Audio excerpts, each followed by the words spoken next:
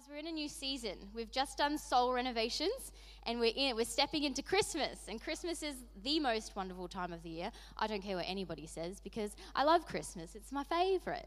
Because things like the hamper appeal happen. Things like the production. Things like people coming together and actually celebrating Jesus. The one gift that we all need, Jesus. And we're going to read a story out of Luke chapter 2 and chapter 1, where Jesus actually comes onto the scene. Right before Jesus comes, we're going to read about two different people that responded to the call that God had for them. And what do we do when God speaks to us? What do we do when God speaks? Because we know that he's speaking all the time. And so how do we respond to him? How should we be responding to him? And he's got something good for you. He's got something good for me, and I'm very excited. So the topic that I want to talk about is it hits everyone differently. You might be sitting there thinking, I actually do hear God all the time. I actually do spend really good quality time with my Father, and he speaks to me regularly. So this is just a wholesome reminder for you. There's also people in the room who have actually been so busy this year, and they've actually drifted so far from God, and you're sitting there like, does he even want to speak to me anymore? Am I even worth his time? So what am I going to do when he actually speaks to me? And then some of you in the room are actually like, you're serving, you're here every week, you're doing your thing, but there seems to be some kind of disconnect. It's like you're just doing it, but there's no passion. There's no, do you know what I mean? So all of us have this. We all need to hear from God. We all need to respond to him. And that's why I want to talk about it now, because we're headed into a season, Christmas season, where we all have a part to play. We all have family who need Jesus. We all have family who need to hear his message. We all have an invitation to give to church, to have a conversation about our Savior. And so this is for everyone, no matter where you're at, no matter what relationship you have with God, no matter where you sit, it's for everyone. And I'm a little bit nervous. I told Cam on the way here, anytime I speak, I get like real queasy, because it's like, am I going to actually vomit, or am I actually going to bring life? Do you know what I mean? So I'm a little bit nervous, but it's going to be good. Have you ever felt like asking the question of God, like, where are you? Like you've gone so long and you just haven't heard him clearly, and you're just like, where are you, God? Are you actually with me? Are you actually there with me? You know the scriptures. You know that he actually said, like it says, I will never leave you. I'll never forsake you. I will never abandon you. I'm with you to the end of the age. Like, we know all of those scriptures, but sometimes there's just those moments where we're like, where actually is he? Is he actually right there with me in my pain? Is he actually there standing beside me? And I want to go through those promises that God gives us. The first one is Deuteronomy 31. He says, be strong and courageous. Don't be afraid and don't panic before them. For the Lord your God will personally go ahead of you. He will never fail you or abandon you. Let these sink in. Joshua 1:9 says, this is my command, be strong and courageous. Do not be afraid or discouraged. For the Lord your God is with you wherever you go. Psalm 91 verse 14 says, the Lord will not reject his people. He will not abandon his special possession. Isaiah 41 says, don't be afraid, for I am with you. Don't be discouraged, for I'm your God.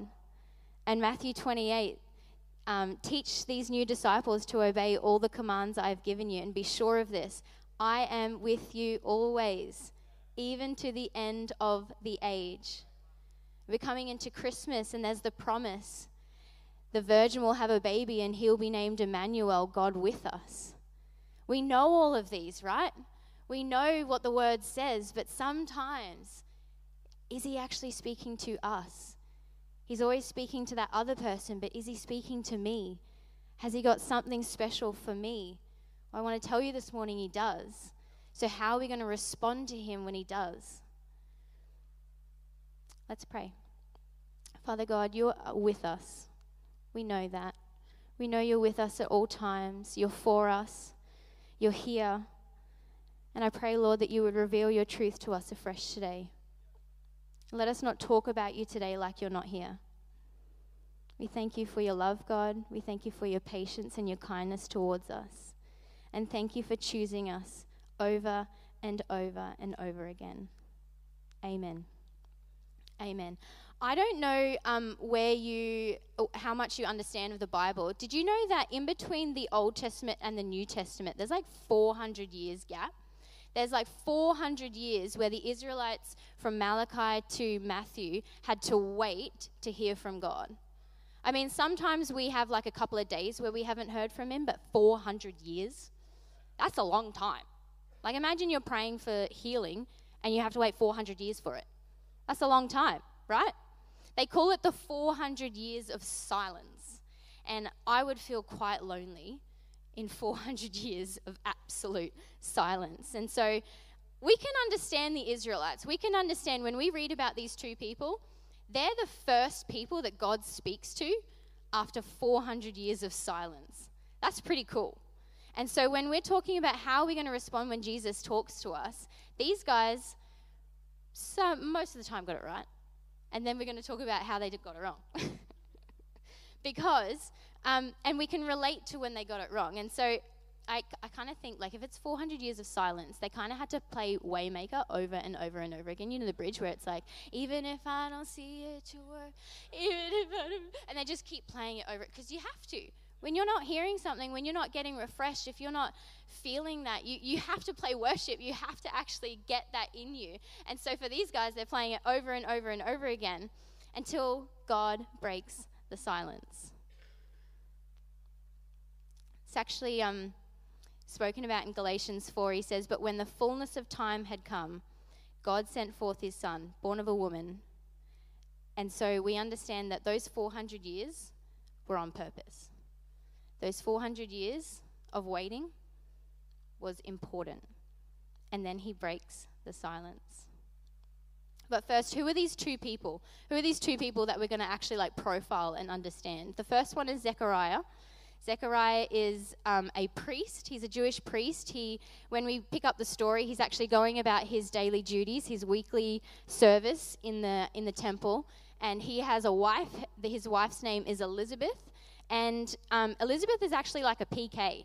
So she comes from the line of Aaron. She understands the whole church thing. She understands the rituals. She understands everything about that. And they're actually both, as a couple, they're both considered very righteous. They're well known for how they listen and they follow God. And I'm sure you know some people like this. You know people around you that are so connected to God. They seem like they're getting it right. They seem like they've got it all together. And the only thing that they're struggling with, the only thing that they have a stigma about is actually that Elizabeth can't have kids.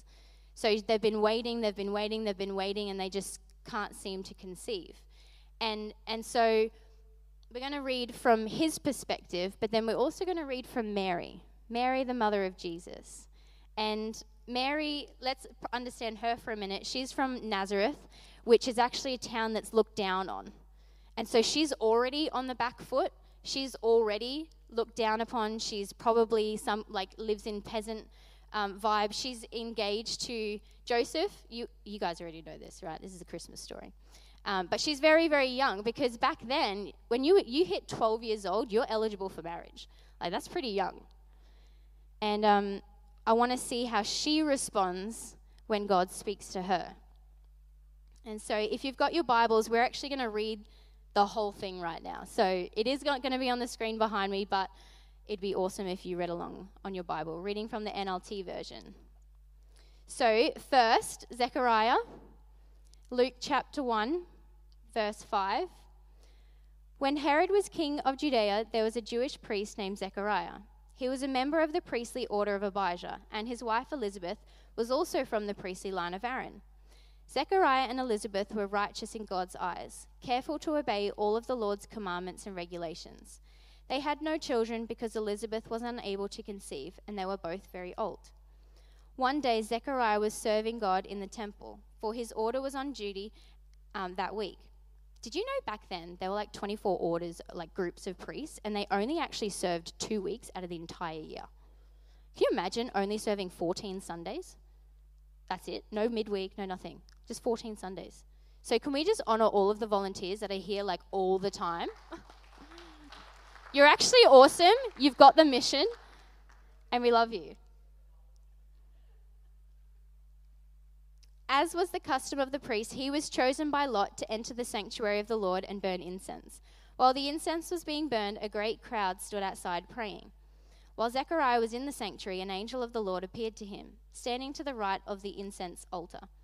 Zechariah was shaken and okay, I would be too, guys. If an angel just miraculously appeared in front of me after 400 years of silence, I'd be shaken too.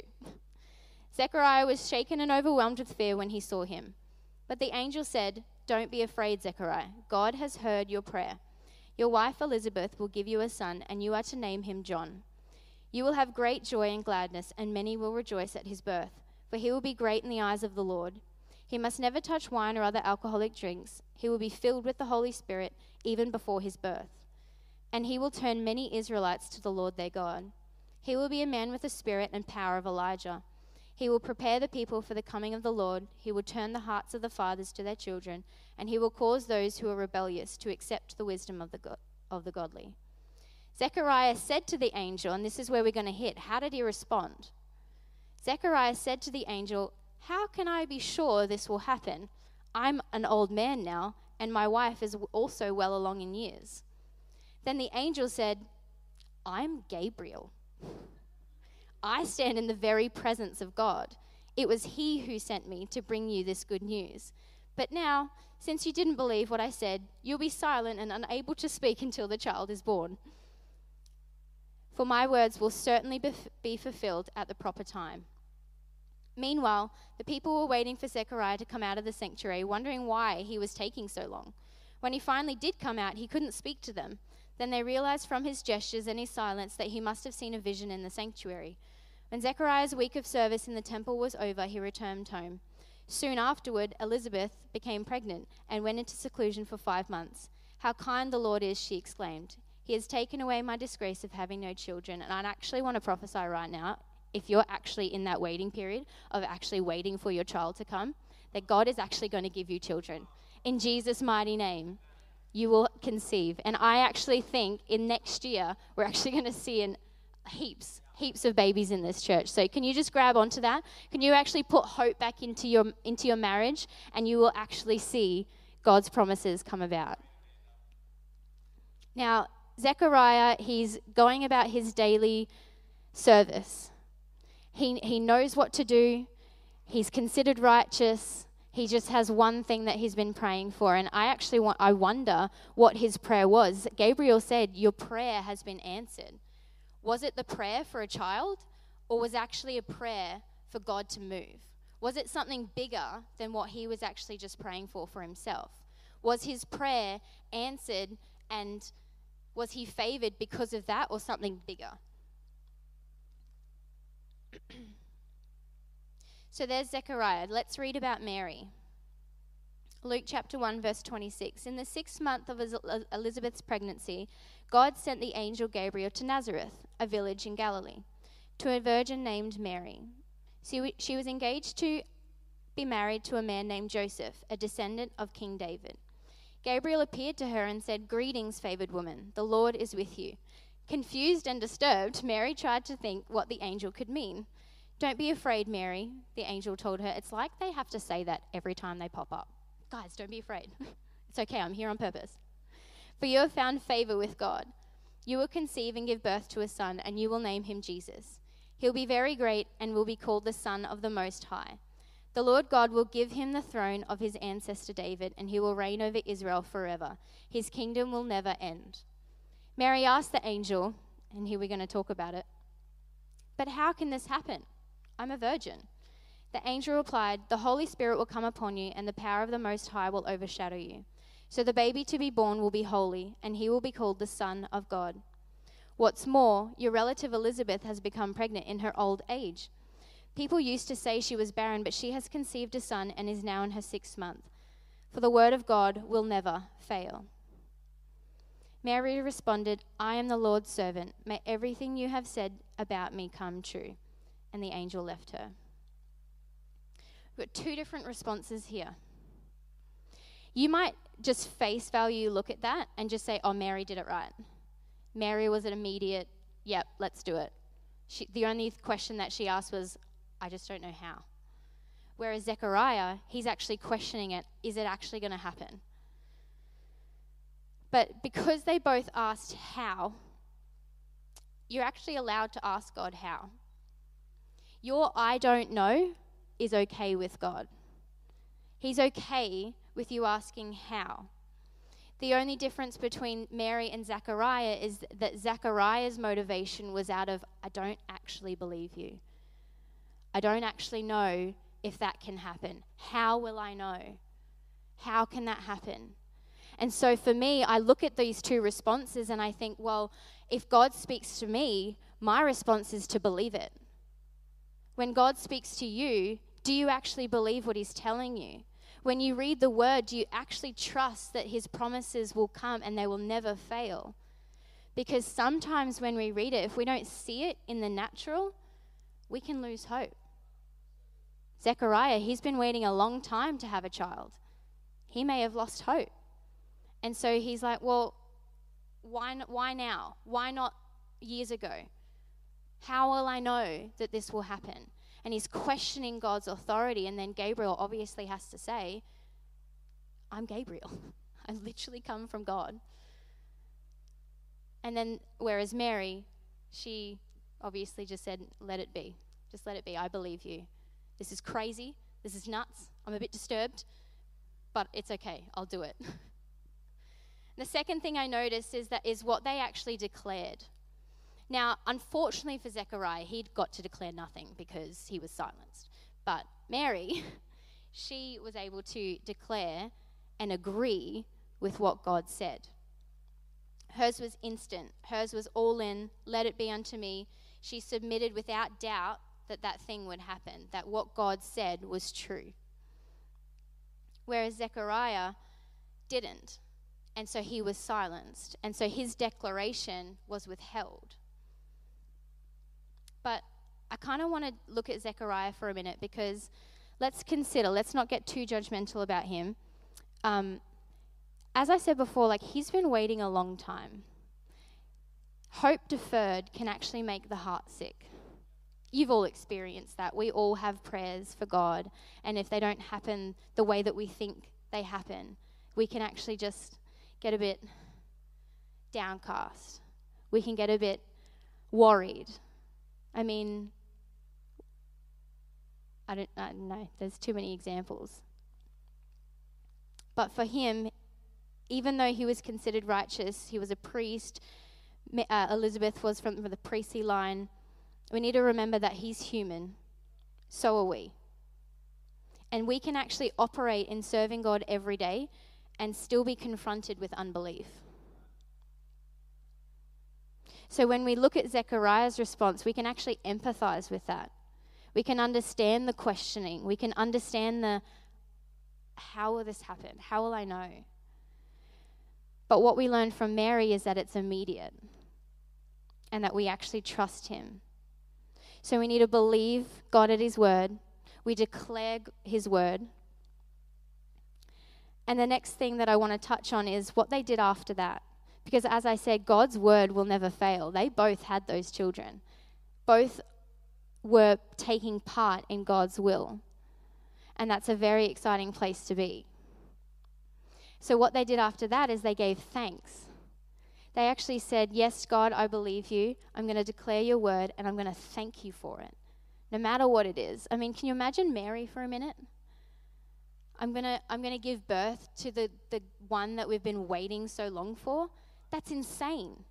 You've just asked me to also go back out into the community and I'm going to be pregnant and I'm not married and I'm going to lose everything. God, are you going to protect me? And obviously he did. But they gave thanks. Mary, very soon after finding out about Elizabeth, she actually visited and she actually had a song. And her song was all about thanking God. Thank you for the favor. Thank you for the gift that it is to partner with you. And Zechariah, the first thing he did when he was able to speak, he started prophesying. He started making those declarations about who John the Baptist was. He started saying, thank you, God, for all of that. He had 9 months to think about it, 9 months to think about his response. And the first thing that came out of his mouth was praise and honor and thanks to God. So believing his word, declaring his word, giving thanks for it. You know, Mary, throughout Scripture, it talks about her storing things up in her heart. What are you storing up in your heart? Are you storing up the things that are going wrong in your world? Are you reflecting more on those? Are you reflecting on how long you've waited for God to speak to you? Or are you actually reflecting on the things that he has done? Reflecting on the good things?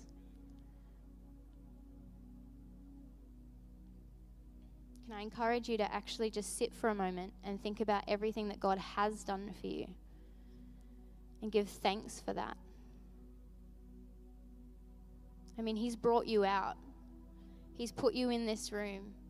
He's put you in a family, a church family, where you can actually be uplifted and encouraged. And the final thing I noticed about these two is that they participated. They didn't just hear God, but they actually did what he said. They actually participated in the mission of God. You know, Mary's response, let it be unto me, and it was. She had to face her fiancé. She had to have the hard conversations. But she had to keep God at the center of all of that. Zechariah, even though it started in doubt based on his experience, he didn't allow himself to stay there. And I want to tell you that you're actually not big enough for God to not still move his mission. Even if you have those moments like Zechariah where you pull back or you have doubts or you have questions, he's actually still going to bring about his mission. God planned and initiated. Both Mary and Zechariah cooperated. Nothing that you can do, regardless of your response, can change his earnest desire to be with you, to work with you and partner with you and love you. And you might not end up giving birth to the Savior of the world. That might not be your thing to participate in. But participation with God isn't about the task. It isn't about what he's actually asked you to do. It's simply participating. It's simply doing what he wants you to do. Believe, declare, give thanks, and participate. When God speaks, this is what we do.